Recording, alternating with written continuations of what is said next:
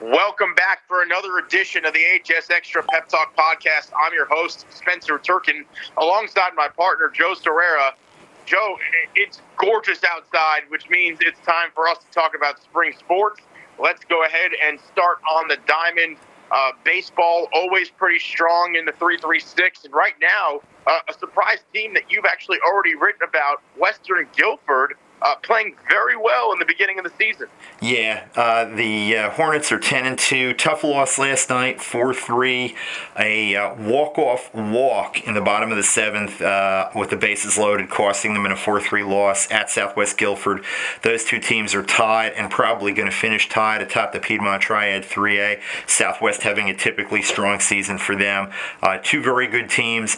Western, 4 years ago, 1 win, then 7 wins, then 11 wins. And they've already got 10 this year. It's been a slow build, but the junior and senior classes on Coach Matthew Wood's team this year have been a huge part of the turnaround.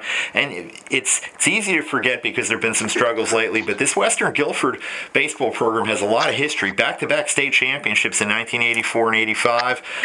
In fact, the Southwest coach, who I talked to a little bit after the game last night, Reed Holmes, went there, had right around that time. So it hasn't been that long, but they had fallen on hard times, and with some good young talent that paid their dues as freshmen and sophomores the last couple of years, they've really built that program up, and they've got a lot of young guys still in the program, so it looks like not only have they turned it around, but they've laid a solid foundation for the next couple of years, and that's great to see for that program and that school. They've struggled a little bit in a number of sports recently, but getting the baseball program back to what it once was is a huge first step for them, and if you want to read more about that team, you can look at hsextra.com, our website right now, or you can wait for Friday's print edition of the News and Record. We've got a good story and some great photos by our APSC award-winning photographer, Khadija Nkuye. She's got some great photos. Check it out.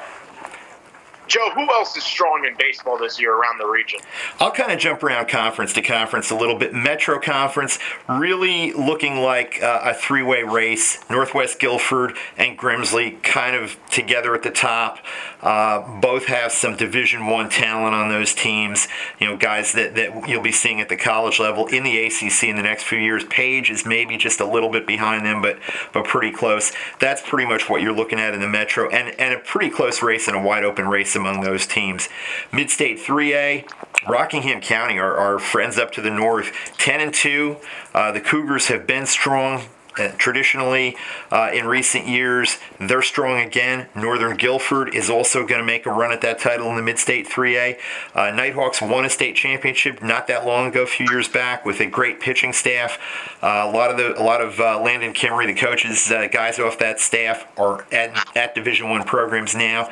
It's taken them a little bit of time to build back up again. That was a senior-dominated club, but they're coming back, and they're right on track to be very good in the next year or two.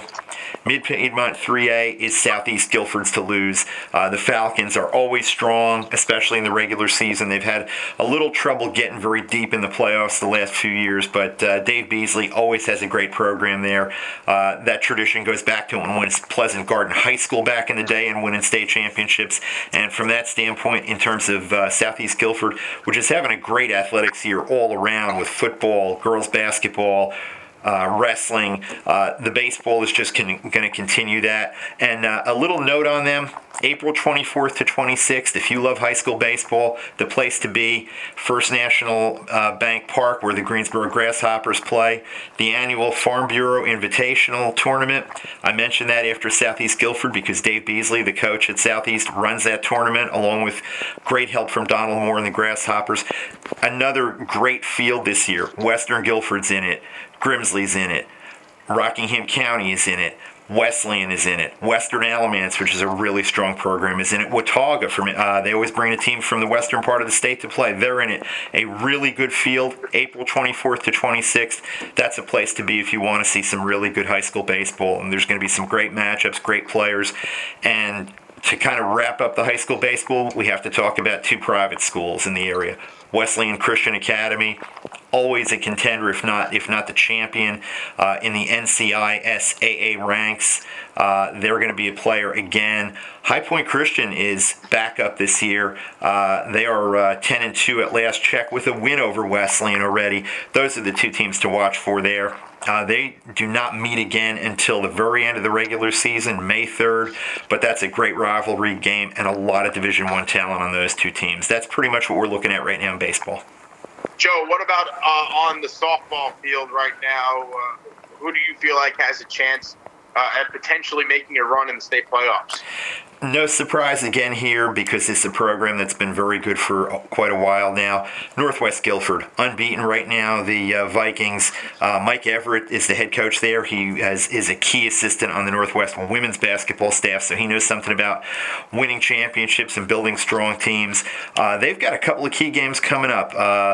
They have one that is tonight with Forbush, a team from west and a little north of Winston-Salem that's always strong, albeit at a lower classification. That's a good test for them. And then moving on to Monday, they're going to be at Southwestern Randolph, another good team. Those two teams will tell the story pretty much on what Northwest is going to look like.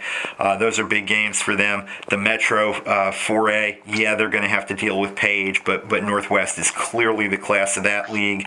The other two teams to look at right now, I would say, are in the Mid-State 3A up north of us again, Moorhead.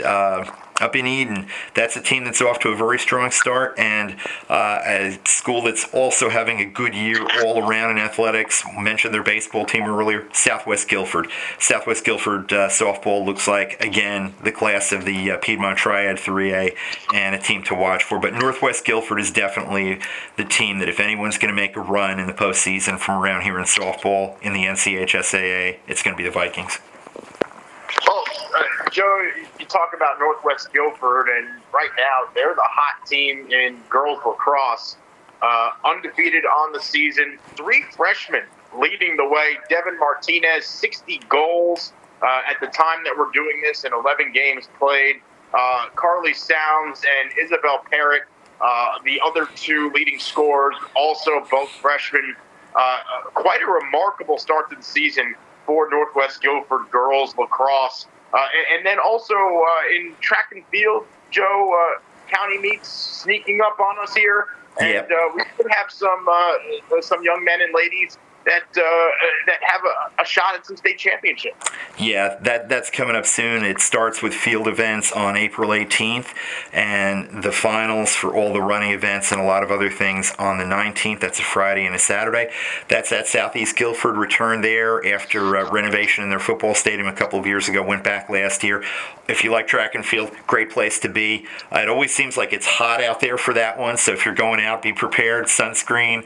It's always a great event. One athlete in particular to watch for in the field events from Ragsdale High School, Caitlin McGugan. She's been a factor in the discus and shot. Her best event right now is one you will not see her competing in at the high school level in terms of county meet or state meet, but she's already making noise at the national level in the weight throw, which is an event that you don't hear talked about very much, but she's only been competing in it for about a year, and she's already setting state records and placing herself on the national list for rankings in that event. And she's definitely somebody to check out, not only at this meet and going forward at the college level. And Spencer, you're going to be talking to her very soon for next week's hsextra.com interview, correct?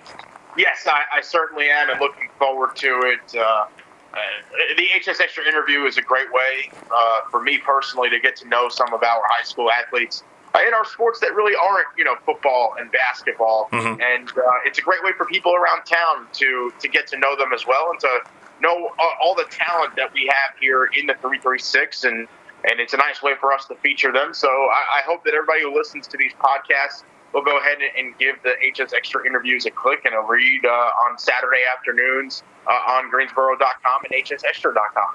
Yep, and you can always find those in print on Sunday also. And I want to just jump backward in time a little bit to the winter season and a little note on high school basketball. This week, Greensboro Day boys team invited to play in the Bass Pro Shops tournament in Springfield, Missouri, which takes place in mid-January 2020. That is a huge event nationally. Oak Hill Academy, teams of that caliber. Christ the King High School in Middle Village, New York, and the city is in that tournament. Some great teams from the state of Missouri, but a real national field, one of the more prestigious events in the country. And the reason that Greensboro Day is able to play in it is the timing of it. A lot of the big national events are around Christmas and the holidays. That's tough for the Bengals because they are wholly committed to playing in the HACO Invitational. That's a big part of their season every year, so they can't play in other events around the holidays. But this one is going to be January 16th to 18th, 2020, Springfield, Missouri, and they play it at Missouri State, formerly known as Southwest Missouri State's arena. Seats 11,000 people, and they pack 10 or 11,000 in there for a lot of the sessions. It's just a great environment from folks I've talked to about it, a great showcase for high school basketball, and a great showcase for a Greensboro Day team that's got a very strong junior and senior mix next year. Well, Joe, that'll do it for this HS Extra Pep Talk podcast. Make sure everybody stays tuned to hsextra.com and checks out all the spring sports posts that we'll have up on the website. And we'll be back with another HS Extra Pep Talk podcast here soon. Hope everybody will follow us on Twitter at Turkin35 and at Joe Sirera NR. You've been listening to the HS Extra Pep Talk podcast right here on hsextra.com.